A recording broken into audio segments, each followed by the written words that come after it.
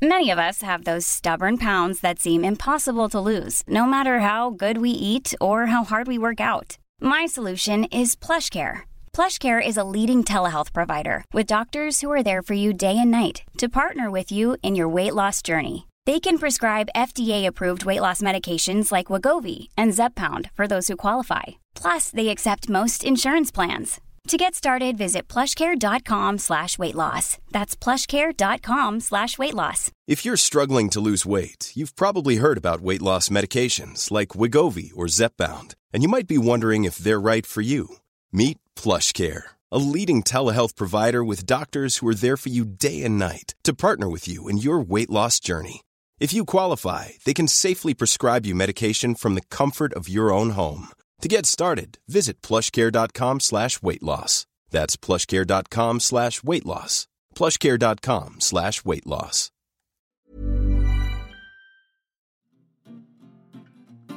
You're listening to the QuickBook Reviews podcast. Brighten your day with a book. Hello, my fellow bookworms. This is Philippa from QuickBook Reviews. How are you all? Are you okay? I am fine, although I'm struggling. I need some advice. I don't know if it's just this modern world, but I just sense when I'm going to text somebody, right, I compose text. There may be several lines to it, but whatever. I compose the text, the complete message I want to send them, and I send it. But increasingly, I'm getting messages from other people that are just sort of one sentence or one line, followed then a few minutes later by another one, and then another one. And I'm sitting there, when do you respond? Do you wait until then there is silence for 5 minutes and you know that they've sent all their messages? And do you do one rounding up text message back? Or do you then start responding to one and then they say they respond with a different message, but that relates to something else? I'm very confused. Is this me being old-fashioned? What is going on? I thought we could just do paragraphs in text messages, not lines anymore.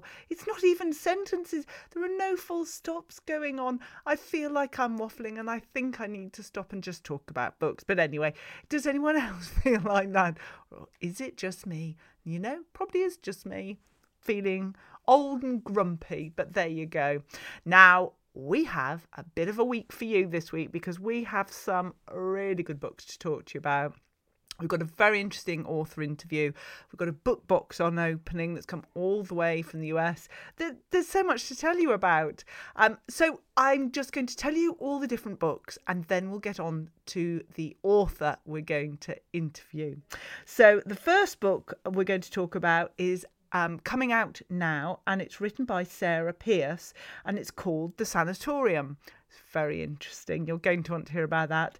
The next one is also coming out this month, and it's by Geetha Lodge, and it's called Lie Beside Me. Now, any fans of the podcast will know about Geetha, and her books are superb, so it's going to be very exciting to talk to you about this, her latest one.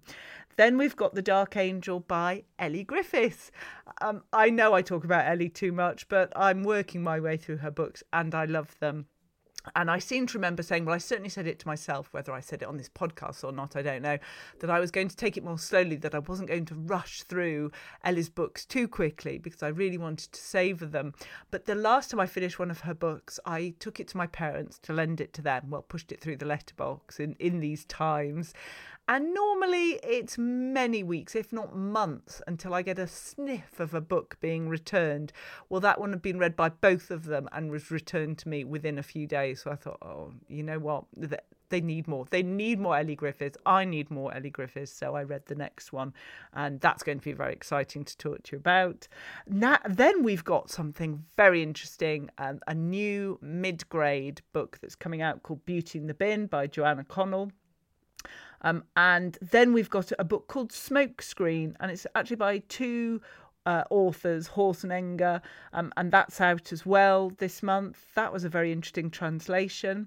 And finally, by no means least, there's a book called Firewatching by Russ Thomas, and it's actually been out a while, and I know I try to include books that aren't just newly published because it can be hard sometimes for you to get copies of those books, and Firewatching is a very interesting book, and I'm hoping to have the next one that's due out anytime now to read for next week. So there's lots to talk about, as there always is. So let's start with The Sanatorium, written by Sarah Pearse. Sarah is very kindly coming on. Now, just so you know, in my discussions with Sarah, we have identified a slight issue in that we have no video. We only have audio. And although, yes, don't worry, I do realise that with the podcast, it is only audio. But I love being able to see the authors. Sadly for them, they can see me as well. But I think it just makes a conversation easier because you can just see each other, and it just helps. If I'm going on and on, they might see that there is actually a purpose to what I'm saying. And I don't know, I just find it really interesting. So it was such a shame that I couldn't see Sarah, and I don't know if it's going to affect the interview. So again, be interested to hear what you think about that. But she's got so many interesting things to say. I think it'll be fine. The Sanatorium is quite a book. There's been a lot of book chatter about it, and I thought it was really good. Let me read you the blurb. Everyone's in danger. Anyone could be next. An imposing, isolated hotel high up in the Swiss Alps is the last place Ellen Warner wants to be. But she's taken time off from her job as a detective. So when she receives an invitation out of the blue to celebrate her estranged brother's recent engagement, she has no choice but to accept. Arriving in the midst of a threatening storm, Ellen immediately feels on edge. Though it's beautiful, something about the hotel, recently converted from an abandoned sanatorium, makes her nervous, as does her brother Isaac. And when they wake the following morning to discover his fiancée Laura has vanished without a trace, Ellen's unease grows. With a storm cutting off access to and from the hotel, the longer Laura stays missing, the more the remaining guests start to panic. And then it says, but no one has realised yet that another woman has gone missing, and she's the only one who could have warned them just how much danger they're all in. So it's a thriller, and it's set in modern times, but in this very high-spec hotel in the Swiss Alps, the sort of place you think, oh, that sounds lovely, I'd love to go there. And then things happen, and you think, actually, I don't think I'll go there. I think the TripAdvisor reviews would be pretty bad for this hotel. It's quite a scary, uneasy book. It's not a horror, but it just builds up that tension. The fact that they're unable to get out because of the snow, they're stuck in. The pace is building, there's a murderer, there's some sinister story, and it's just how all the pieces add up. I thought it was done very well. It's a really interesting book. So I think we should talk to Sarah now and hear what she has to say. So Sarah, thank you so much for joining me today. I really appreciate it. Oh, no problem. Thank you for having me on. Well, I just really wanted to talk about this exceptional book. I mean, I enjoyed it so much. My first question is going to be very obvious, I'm afraid, but I've got to ask it. How did you get the idea for this glorious book? Well, I think the idea of setting a book in the Alps, it's something I've actually thought about for a little while. I lived in Switzerland for several years when I was in my 20s, and I started writing short fiction during that time, so short stories. And I'd actually written one short story that was sort of very light-hearted, set in the mountains, but I always had an idea that I wanted to write something a little bit darker. But it was only really when I came about an article in a magazine about the legacy of sanatoria in Crans-Montana, which is the town we were visiting at the time. And it really sparked the idea. It was a fascinating article explaining exactly how the town's tourism industry started. And I think a lot of people tend to think it sort of started with skiing and kind of winter sports, but in Crans-Montana, it was actually around the medical industry. So a local doctor actually had a small hotel and had the idea of setting up a tuberculosis sanatoria there. And he actually set up several sanatoriums in the town, which were hugely popular. I read the article. I thought how fascinating that was the legacy of the town and the history. I did a lot of research. Actually, there was a fascinating book by a local photo historian who has written a lot about the history of sanatoria and had lots of photographs of sanatoria. And I thought it would be a fascinating place to set a novel. Oh gosh, yes, absolutely. And I was wondering how you managed the sort of sense of it being. It's very sinister, but it's not too sinister. I mean, I'm not very good Yeah. with ultra scary books, and it manages to tread that fine line very, very well. Was that something that you were conscious of? Yeah, I personally don't like reading anything. I think it's interesting you said you found it kind of trod the line, because I think I've had a few readers saying they found it very graphic. But I think from my perspective, and in terms of sort of the sinister, creepy aspect, I think a lot of that actually comes from your own imagination. And I think that was something I wanted to capture rather than it be something graphic. I think it's fascinating that people have said that, but I think that's the pictures they're painting in their own minds, which has come from the novel. I think there's a story I love, a ghost story by Michelle Paver called Thin Air. And I think she does that very, very well in there, where she suggests things. And I think as a reader, you're taken on that journey and you're filling in the gaps in your own mind. And I think that's what I wanted to do with the book. I didn't want to have anything that was too dark, but the suggestion of that. And I think that's actually can be a lot more powerful. And that's very interesting, because I think when I listen to something like this on an audiobook, Yeah. I get a lot more scared, because if I'm feeling uneasy, I can't just pick up the pace in reading and Yes. get through it. Yeah. You're fully exposed, and you know, it's like the music in a film. You can hear the narrator's voice. But yeah, I don't think this was too graphic at all. I mean, it had all the components that you would need to build the Yeah. pressure up. But I felt you handled it really well. And as you say, it's down to our imagination, I suppose, what sort of day we're having when we read it, as to what we draw from it. The other thing I liked about it is that you've got a cast of characters, and sometimes I struggle to identify who each character is and what role they play, and Yeah. it actually detracts from my enjoyment of the story, because I'm having to work so Yes. hard to Yeah. remember them. And I didn't have that at all with yours. They were all very distinct individuals. Great. Yeah. Again, was that something that you were wary of as you were writing it? It was. And I think when I was looking at kind of how from whose viewpoint was the novel from, and obviously I had in mind Ellen initially, and then you obviously have the viewpoint of the cleaner in the hotel. But I was conscious of not wanting to have too many points of view, but at the same time very kind of clearly evoke each character. And I did that, to be honest, by really sort of fleshing out each character beforehand. And I had very clearly in my mind Lucas, the owner of the hotel, and Cecile, his sister. And I think I really had those characters very clearly in my own mind before I started to write. And I don't think I could have done it in any other way, really. I think if you're unsure about those characters, I think that does come across, it can be quite muddled in the narrative. So when you had the sort of concept of the story to write, were the characters very much up there at the beginning? Rather, you know, I suppose my question is more, was it character driven, the idea, or concept driven of the location as you did all the research?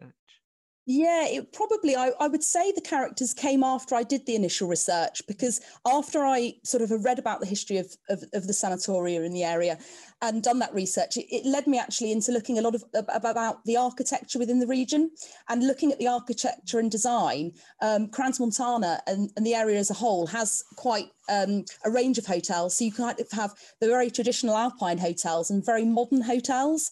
And once I'd actually started researching the sort of modern style and the interior design and the architecture, the idea of the characters very much came from there. There was actually a lot of articles I read around various hotel owners, and quite a few interesting characters actually, who've started hotels in the Alps. And that's where the character of Lucas came from.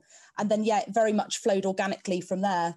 So I'm just interested in when you had the vision of how it was going to end, if that came to you at the start of the book, or if it was actually during the process of writing that you realised how this book was going to end. Yeah, and I actually had the idea very much at the beginning of the book. When I'd done my research into the sanatoria and also some of the psychological aspects of sanatoria in Switzerland at the time, that very much gave me the idea for the ending. And I think, to be honest, in terms of the plotting, if I hadn't known who had done it, I would have stumbled with that plotting. And I think there's a lot of twists and turns within the narrative. And without knowing who had done it, I don't think I could have been able to write it in the way that I had. So, yeah, it was very much from the beginning. Yes, I mean, I agree with that. It's a very tightly written, packed book, really. There's so much depth to it as well. I'm interested, might there be another book based on, I'm only going to say, some of the characters? Is that something you have in mind, or is that not going to happen? Yeah, no, I'm actually working on book 2 at the moment, which actually features Ellen, but coming back to Devon, so coming back to the UK. So it will very much feature Ellen and Will. Oh, super. Oh, great. Well, that will be very interesting, because clearly there's a story to continue. I know you've done creative writing as well, or I believe so. How important do you think that has been in approaching this epic piece of work? Yeah, I think it was hugely important. I did the English and Creative Writing degree course at Warwick. It was actually the first year of the degree course at the time, and I think everything I've learnt on that course in terms of writing, particularly writing description, and then also character development. And also, I think one of the biggest kind of things I learnt from the course is how something our tutor said at the very beginning, which is kind of absorbing the world around you as you go about kind of life. And I think one of the things they said to us, whether you write now or write in 10 years, really take with you that kind of examining the detail of life. And I think in writing this book, and even in writing my short fiction, that's something I've really, really taken on board, is looking at the detail. And I think that really makes for good description as well as good character development. So yeah, I think it's been hugely important. And that comes through, I think, in the book, in the descriptions. I mean, the snow is it's a brilliant device to use, but it's the way you use it. It's not just how it looks, but it's how it affects sounds and the sort of echoes and noises. I thought that was very atmospheric. Did you enjoy writing it, or did it feel like just something you had to do? You were compelled to write it? Yeah, no, I think description for me is actually one of my favourite things to do. And I think I love reading books personally that are very atmospheric. And I think that's something I really enjoy writing. And it wasn't just in the landscape. I think it was in the actual architecture of the hotel. As I said, I was very much inspired by a modern hotel in Crans-Montana, which has been converted from an abandoned gondola station.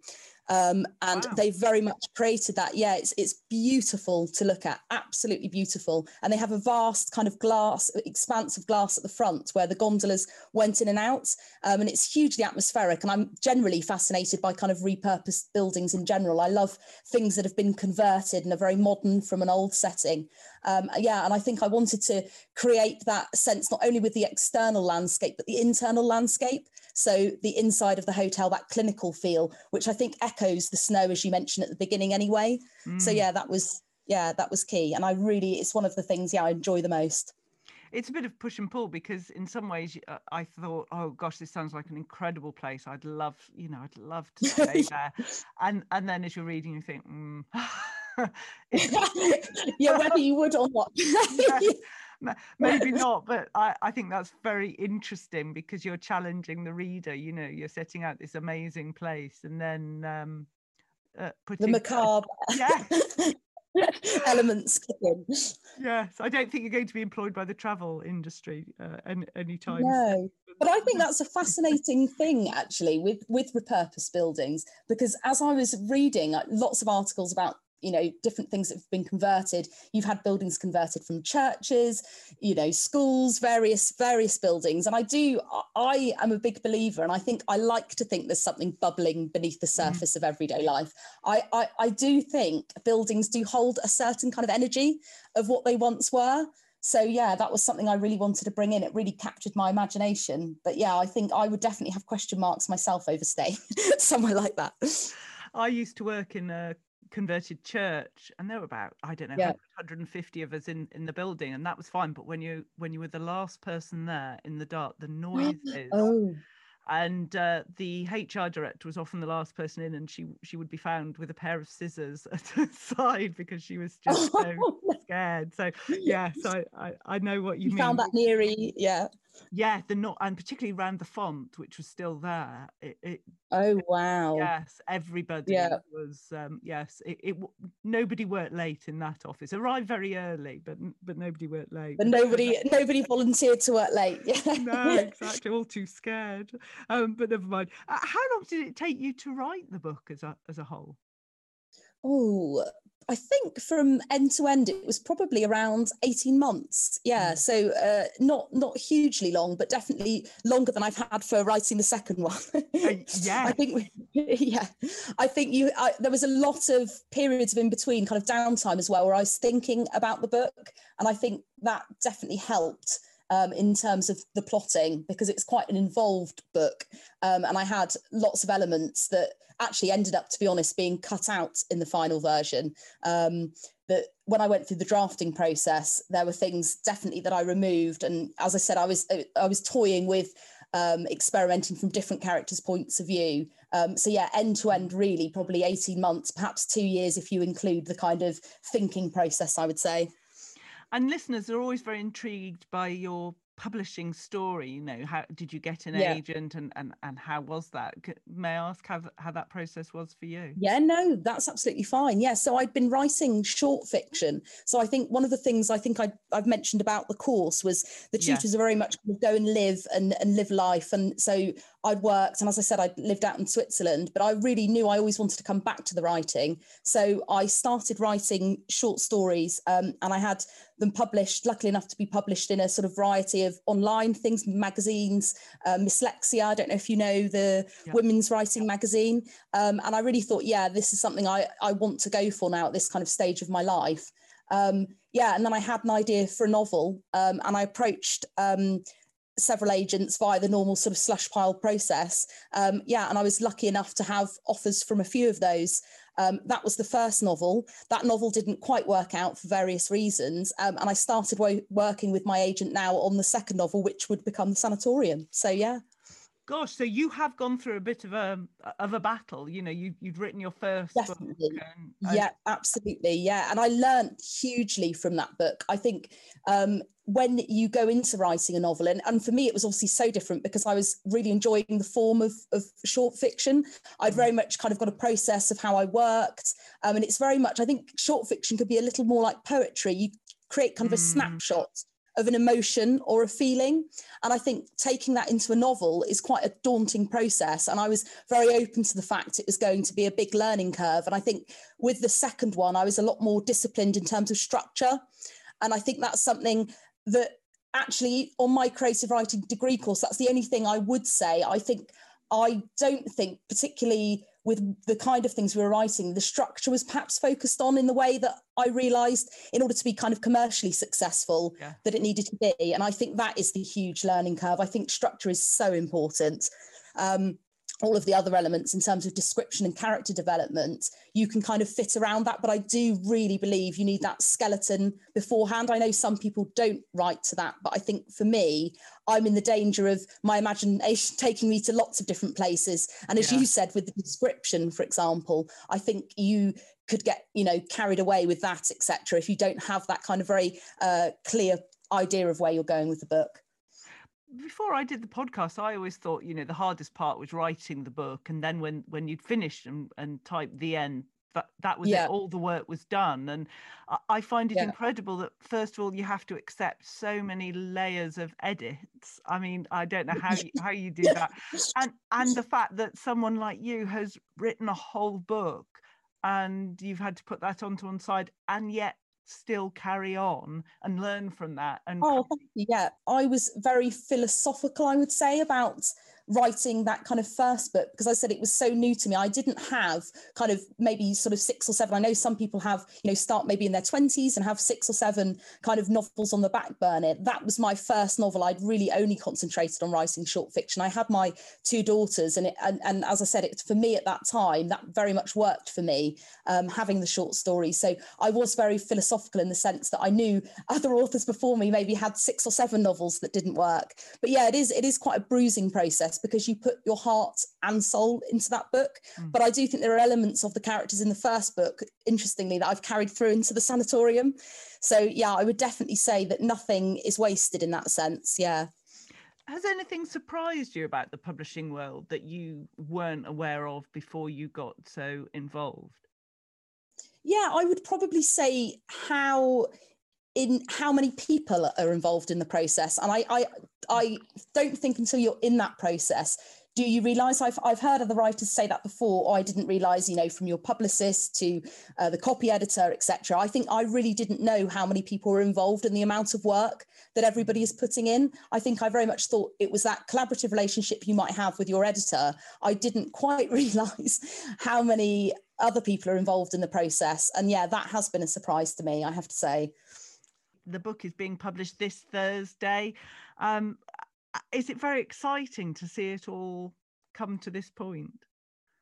Yeah, no, hugely exciting. I think it's quite a surreal process, because again, one thing I hadn't realised as well, which was a surprise from the process, is how long it is from when you sign to when the book actually gets published. So yeah, I mean, you have moments. It's hugely exciting now, but there are moments when not much seems to happen. Then you have sort of frantic moments with the edit. So yeah, to get to this stage, it feels very real and very exciting. So yeah. Fantastic. So do you walk around with a big flouncy scarf and say, I'm an author now? Is that? I'm an author, yeah. Or something daubed on the forehead. Yeah. Fantastic. Well, I hope everyone else enjoys the book as much as I did, and can't wait for the next one. Sarah, thank you very much for joining me today. Oh, thank you for having me, Philippa. Well, that was very interesting, wasn't it? Thanks, Sarah, for coming on. Great book, and it's going to be published this Thursday, as is a lot of books I'm talking to you about. So it's a big publication week. So Lie Beside Me by Geetha Lodge, that's another book that's coming out this Thursday. The blurb is this: you wake up, your head is pounding, your mouth is dry, and you can't remember a thing. All you know is that the man in your bed is not your husband, and he isn't breathing. I absolutely love this book. I thought it was sensational. I'm getting the piece of paper out that just tells me yes, it's coming out in hardback. That's what I wanted to just check. It's this extraordinary book. You've got the Detective Jonas Sheens. Again, this is the 3rd in the series, and we love a good series, don't we? And it just really moves on the story of Jonah and his team, and also this great mystery, and you just don't know how it's all going to work out. And you've got this girl, Louise, and she just can't remember what's happened. She knows something awful has happened, but what is it? And it's when she rolls over to look at her husband and realises, first of all, it's not him, and he's not breathing, and it's just trying to work out what's gone on. And of course she's the prime suspect because she's lying next to a dead body, but what is she hiding? What are other people hiding? And it was this interlacing of clues. I just thought it was really good. I mean, Geetha really can write, and I don't like every series that's available at the moment, but the Jonas Sheens ones I really do like. I thought it was great. It had me gripped. It surprised me. And it was one that I wanted to pick up straight away because I just know Geetha's such an accomplished author. And as I say, it's another book that's out this week, so you've got quite a few to choose from. But if crime series is your bag, then I think Lie Beside Me is one you're going to enjoy so much. I certainly did. It just kept me biting my nails, just thinking, how is this going to work out? And that's what I love in a crime book. So Lie Beside Me by Geetha Lodge, and that's out. Sorry, put that down. That's out this Thursday as well. Now, one book that isn't out this Thursday, that was out a few years ago, is The Dark Angel by Ellie Griffiths. And what sort of book would you like to read about during deep winter? One of your favourite characters, in my case, Dr. Ruth Galloway, going away to Italy. And I really did enjoy it. I know some people say, oh, no, I only want to read about summer places when it's summer. No, for me, it made it even more joyful to read about Ruth in this uncomfortable heat and experiencing the sort of the sand and grit between her toes, and just for her to have a holiday.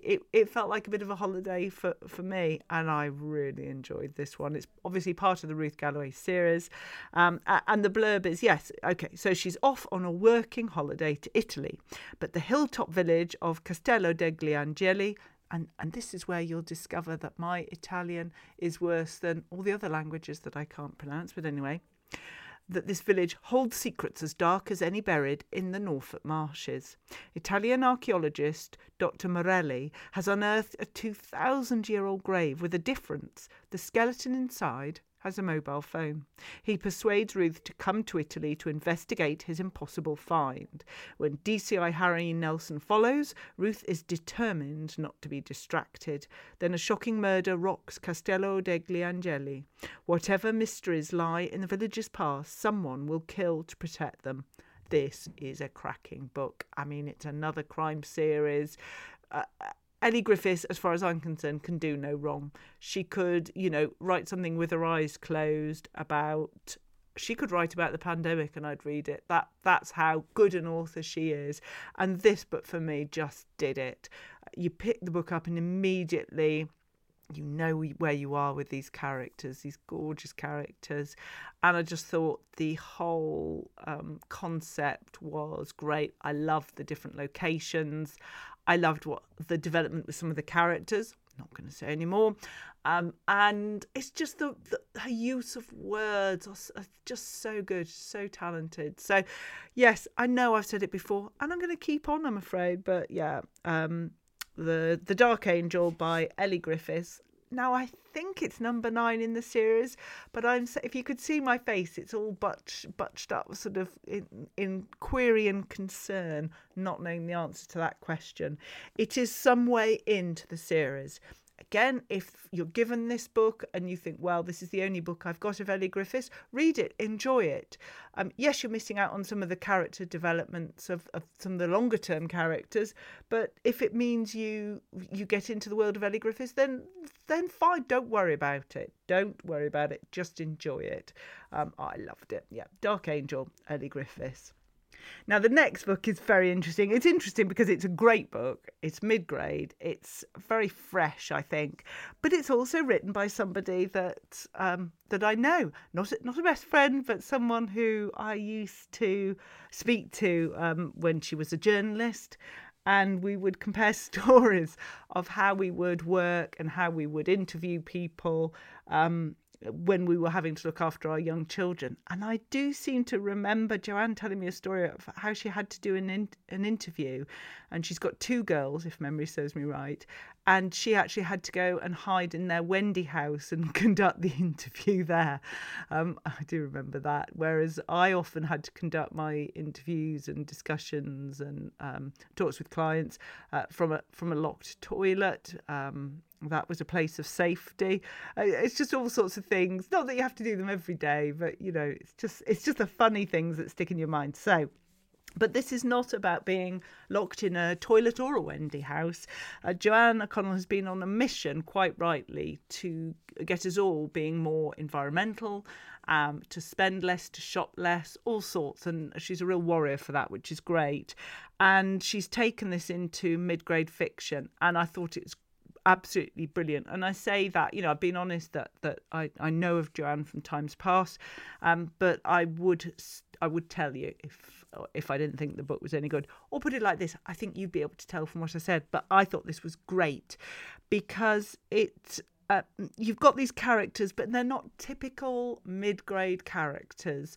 They're different. They're not what you expect. Okay, Philippa, read the blurb. Right. So, again, what I like is it's done in a bit of a way of a recipe. So, ingredients. Laurie's eco-warrior family with very strong views.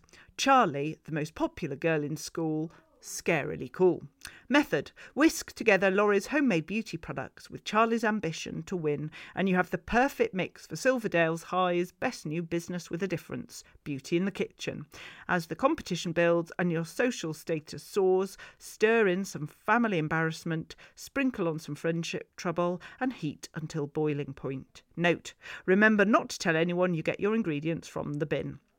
So this book is also out on Thursday of this week, and I thought it's great. It's definitely, if you've got anyone who's a reader of mid-grade fiction, I think this is something that they need to read, because it educates you, but it's not done in a really patronising way. So you just learn as the story goes along without having it sort of rammed down your throat, if that makes sense. I thought it was well written, good characters, good pace. It's not a crime or a thriller, but it has the twists and turns that I just really enjoy in the story. And I thought it was an absolute pleasure to read. A really good mid-grade fiction. I love the themes about recycling. And as I say, I've written here, it's not educational, but in doing so, it is educational, because it's not sort of grabbing you by the throat and saying, you must learn about all of this. It just tells it by way of a good story. So, if you are a reader of mid-grade fiction, if you know someone who is, then I think this is a really good book. And it's a shame we're past Christmas, because it's a great book to buy as a present. But we've got Easter coming up, and might be a birthday. And I think it would be a great gift, because they may not have heard about it, but it's a really good read. So there we go. Beauty in the Bin, mid-grade. Don't say I don't do a selection. Now, the next one is Smokescreen by Jean-Lia Horst and Thomas Enger. I thought this was really, really good.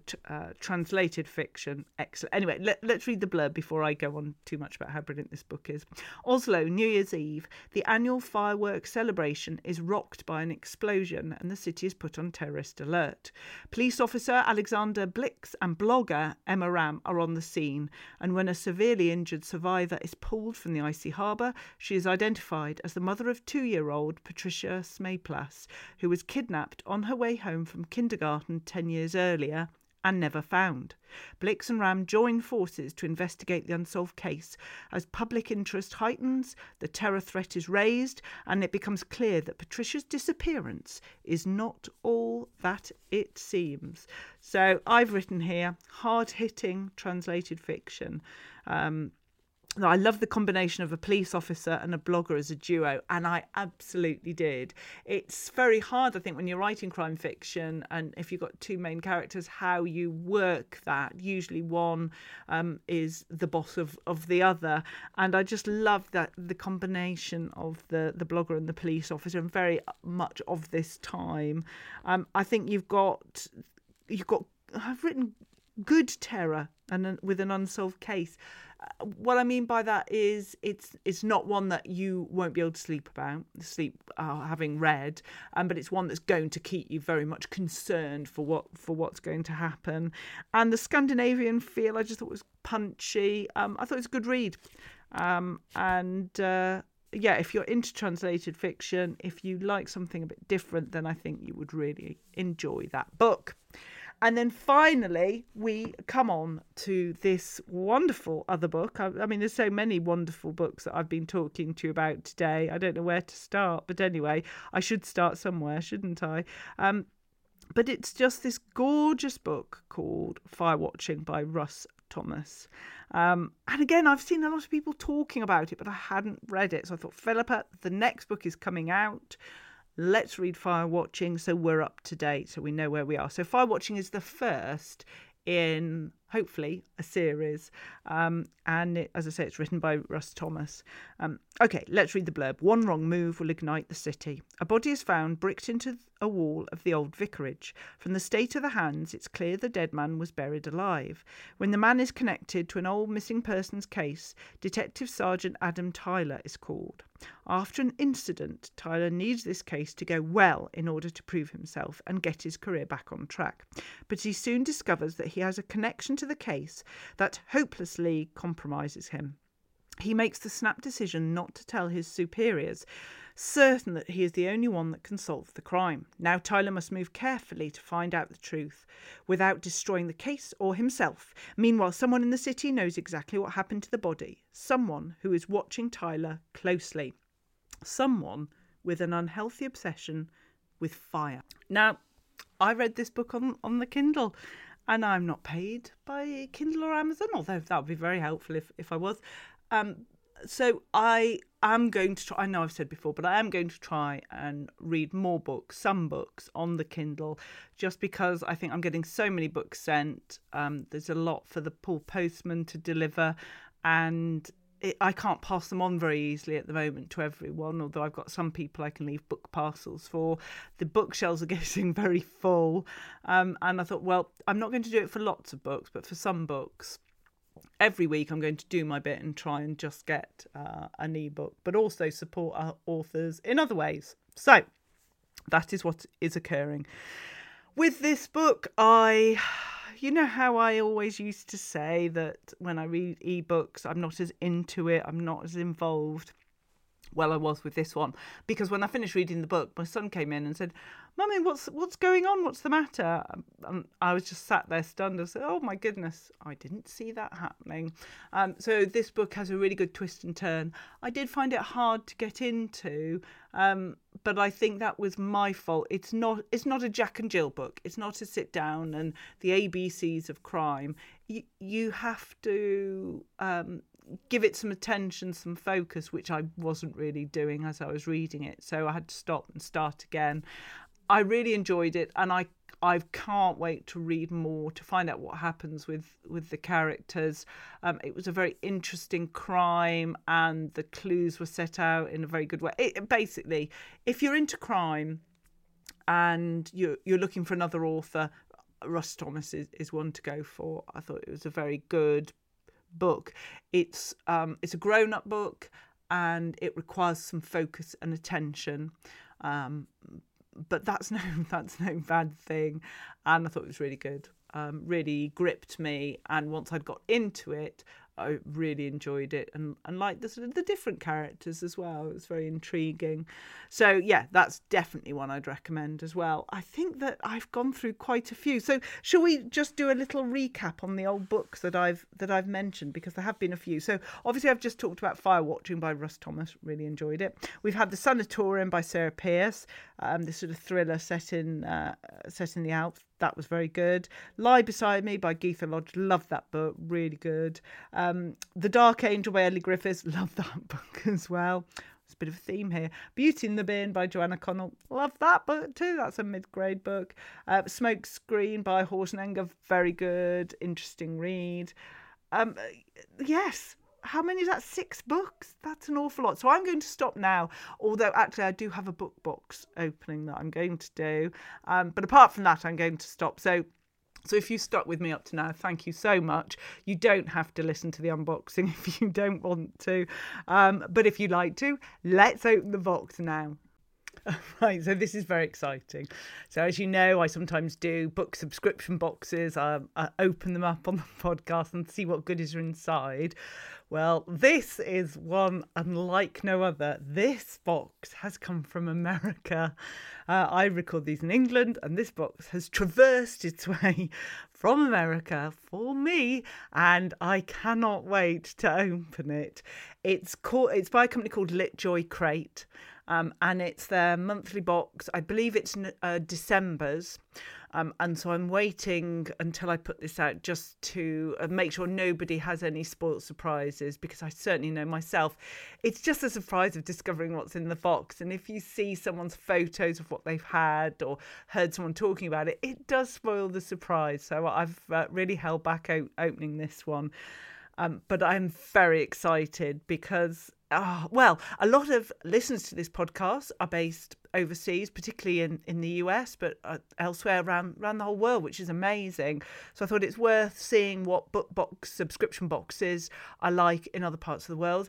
And also the LitJoy Crate guys are supposed to be the absolute pros at this. So I thought, well, come on.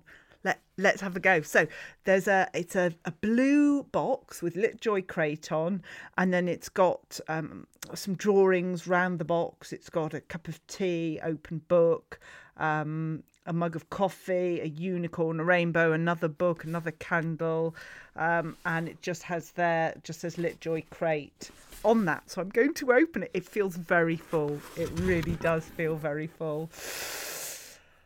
Oh, so inside, on the inside of the box, it all says, share the joy, share the love, share the joy. Oh, just wonderful. Oh, my goodness. Right. My eyes are just going everywhere. Like if someone says, right, you can go in the shop, but you've only got 2 minutes and you've got to go out again. And it's a shop with incredible things that you're really interested in. That's how this feels. So forgive me if my attention is taken away. But OK, so first of all, we've got some socks, some Riverdale High socks, which is amazing. And there's no cheat sheet. There is no cheat sheet here. So we've got Riverdale socks. They're navy blue, very snuggly socks. And then we've got some scrunchies. Now, one scrunchie is sort of mustard yellow. It's got stars on. Another one is red and has the Eiffel Tower on, and another one is green and has roses on. Now, possibly I should know what all that means, but I don't, so I'm just going to keep going. There was a theme to this one, and I can't remember what the theme was. So now in some bubble wrap, there is a cardboard box. So I'm going to take the cardboard box out of the bubble wrap. Who knew such a thing could be done? And I'm opening the cardboard box, and inside is a mug. There is a mug. So let's take it. Oh, no, it's not a mug. It's like a little espresso cup. Oh, how wonderful. I'm sorry for all the noise. I think I just banged the microphone as well in my excitement. So sorry about that. It's the most gorgeous cup, and the rim is sort of slanted, and it's all sort of like Disney characters. It must be, because there's the apple. From Snow White. There's a sparkly shoe, which must be Cinderella. And then there's a gown, which could be any... Oh, is that Red Riding Hood? Anyway, I don't know. It's got a silver handle. It all looks... It's silver around the edge. It looks lovely. I'm in. And then next to it, there is another box. There's another box. Wrapped up in bubble wrap. So if I push that away and then open up the box has stamped on it LitJoy crate. And I'm wondering, is this a saucer? It is. Oh my goodness. It's a saucer with different shapes of the moon that you get and a crown. So if I and it's sort of like this purple edged in silver. Let me just put that there.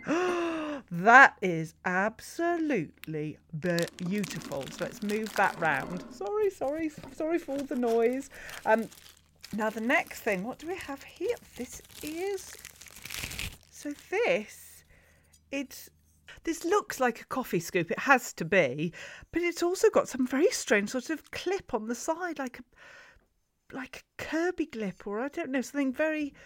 Oh, I see. So you can clip this scoop to like a cup or something. I'm not sure. But it says on it, just coffee, black like my soul. That's a lovely coffee scoop. I'm sure it would give you a very well-proportioned cup of coffee for that. Next is a lovely clipboard and paper. That looks beautiful.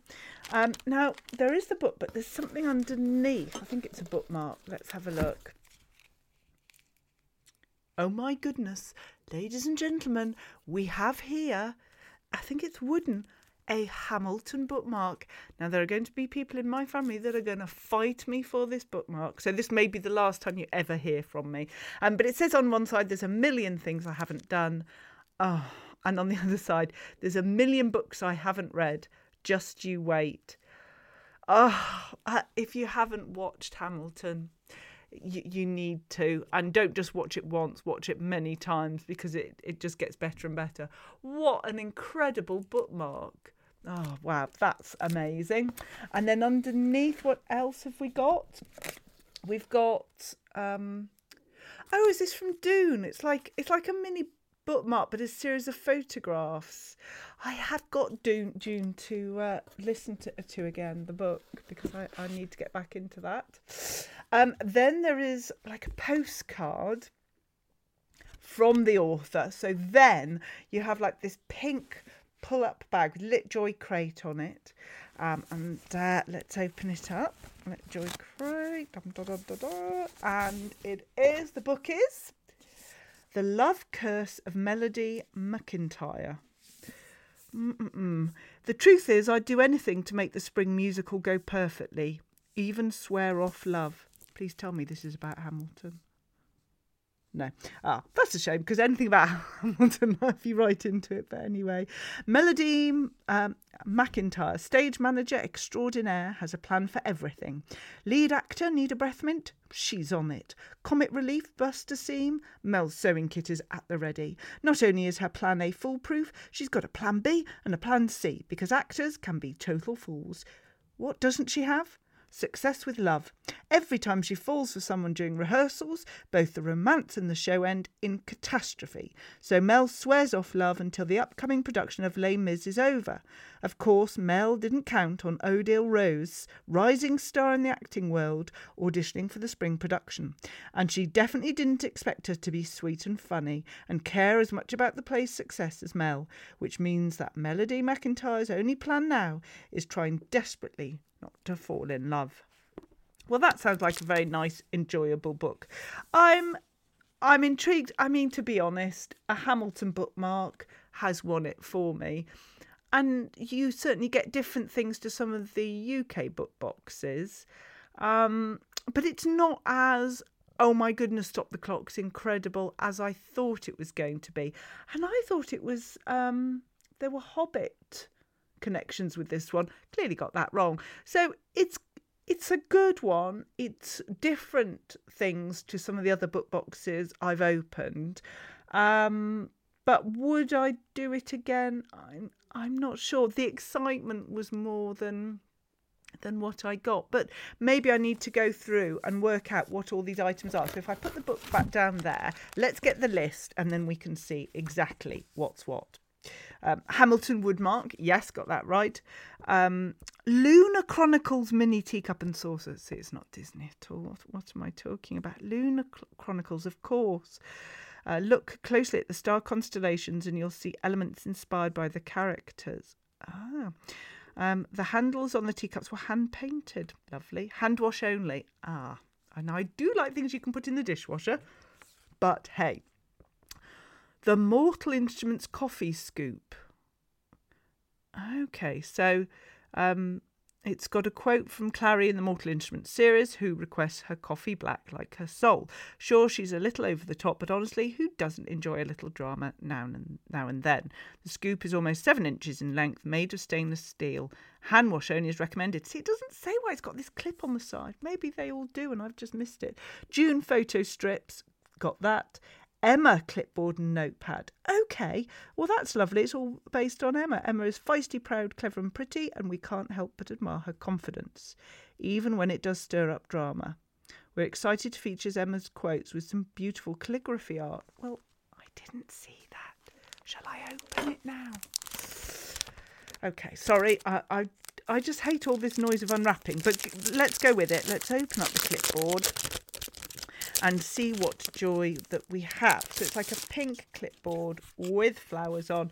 Oh, and I see. So the paper has the flowers on that match, but actually on the clipboard itself, it says, I always deserve the best treatment because I never put up with any other. Emma, Jane Austen. I think that's very nice. And I like the fact that there are drawings on the pad that you can attach to it that mirror the drawings on the clipboard. So that's nice. So then we've got that. What else? Riverdale fuzzy socks.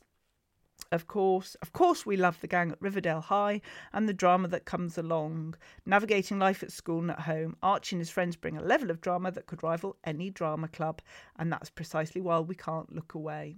Okay, so there's a whole bit of information about the author of the book, Robin Tully, and about how it's a custom edition. What makes it a custom edition? I'm looking again. Sorry, I'm going to pick the book up. I don't know. I don't know what makes it. I'm hopeless. This isn't my usual level of service, is it? And they used to be, often you get a signed. Oh, and it is signed. Oh, that is signed. I take it all back. Well, I think that's lovely. It's not as gobsmackingly, oh my goodness, I have to get this every month. Particularly now with the we've got extra VAT, I believe, on things that are coming into the UK. So that's just something to have a think about. Oh, and what did it say about the scrunches? I'm really sorry for the noise again, but I've got to find what information they've given on the scrunches, because clearly I've got that wrong as well. So we've got the socks, Emma clipboard, mini scrunches. Oh, and this is from something called Anna and the French Kiss. Oh, well, that's why there's the Eiffel Tower on it. Well done, Philippa. And then what you can do with LitJoy is when they email you to say, right, the sort of the box is ready, you can actually go on and purchase optional add-ons, which I didn't do because I think, these things cost enough money. But something that I was interested in but didn't do it is the Narnia literary location enamel pin. Which I'm sure would have been beautiful. And I love the idea of them, but I never get to wear enamel pins. So, yes. You could also choose a pin design sticker sheet and an apothecary candle or a set of soup bowls. So, as I say, interesting, but I've not been bowled over with that one.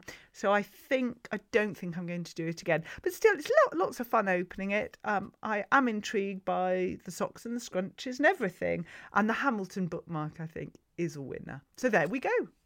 Well, thank you so much for listening. Sorry it's gone on so long, but we've covered a lot of books, a book box unopening, great author interview. Well, and of course I'm going to say this, but next week I have some great books and a great author interview. I can't wait. So take care of yourselves and I'll talk to you again very soon. Take care now. Bye-bye.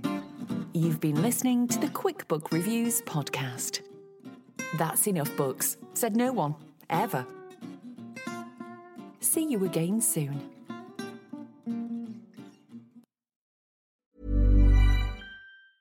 Mom deserves the best, and there's no better place to shop for Mother's Day than Whole Foods Market. They're your destination for unbeatable savings, from premium gifts to show-stopping flowers and irresistible desserts. Start by saving 33% with Prime on all body care and candles. Then get a 15-stem bunch of tulips for just $9.99 each with Prime. Round out Mom's menu with festive rosé, irresistible berry chantilly cake, and more special treats. Come celebrate Mother's Day at Whole Foods Market.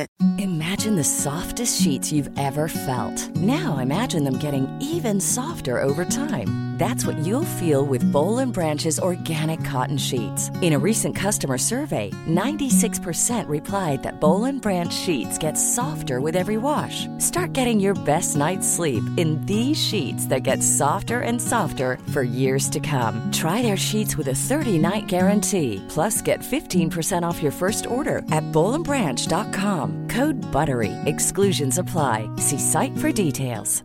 Even when we're on a budget, we still deserve nice things. Quince is a place to scoop up stunning high-end goods for 50 to 80% less than similar brands. They have buttery soft cashmere sweaters starting at $50, luxurious Italian leather bags, and so much more.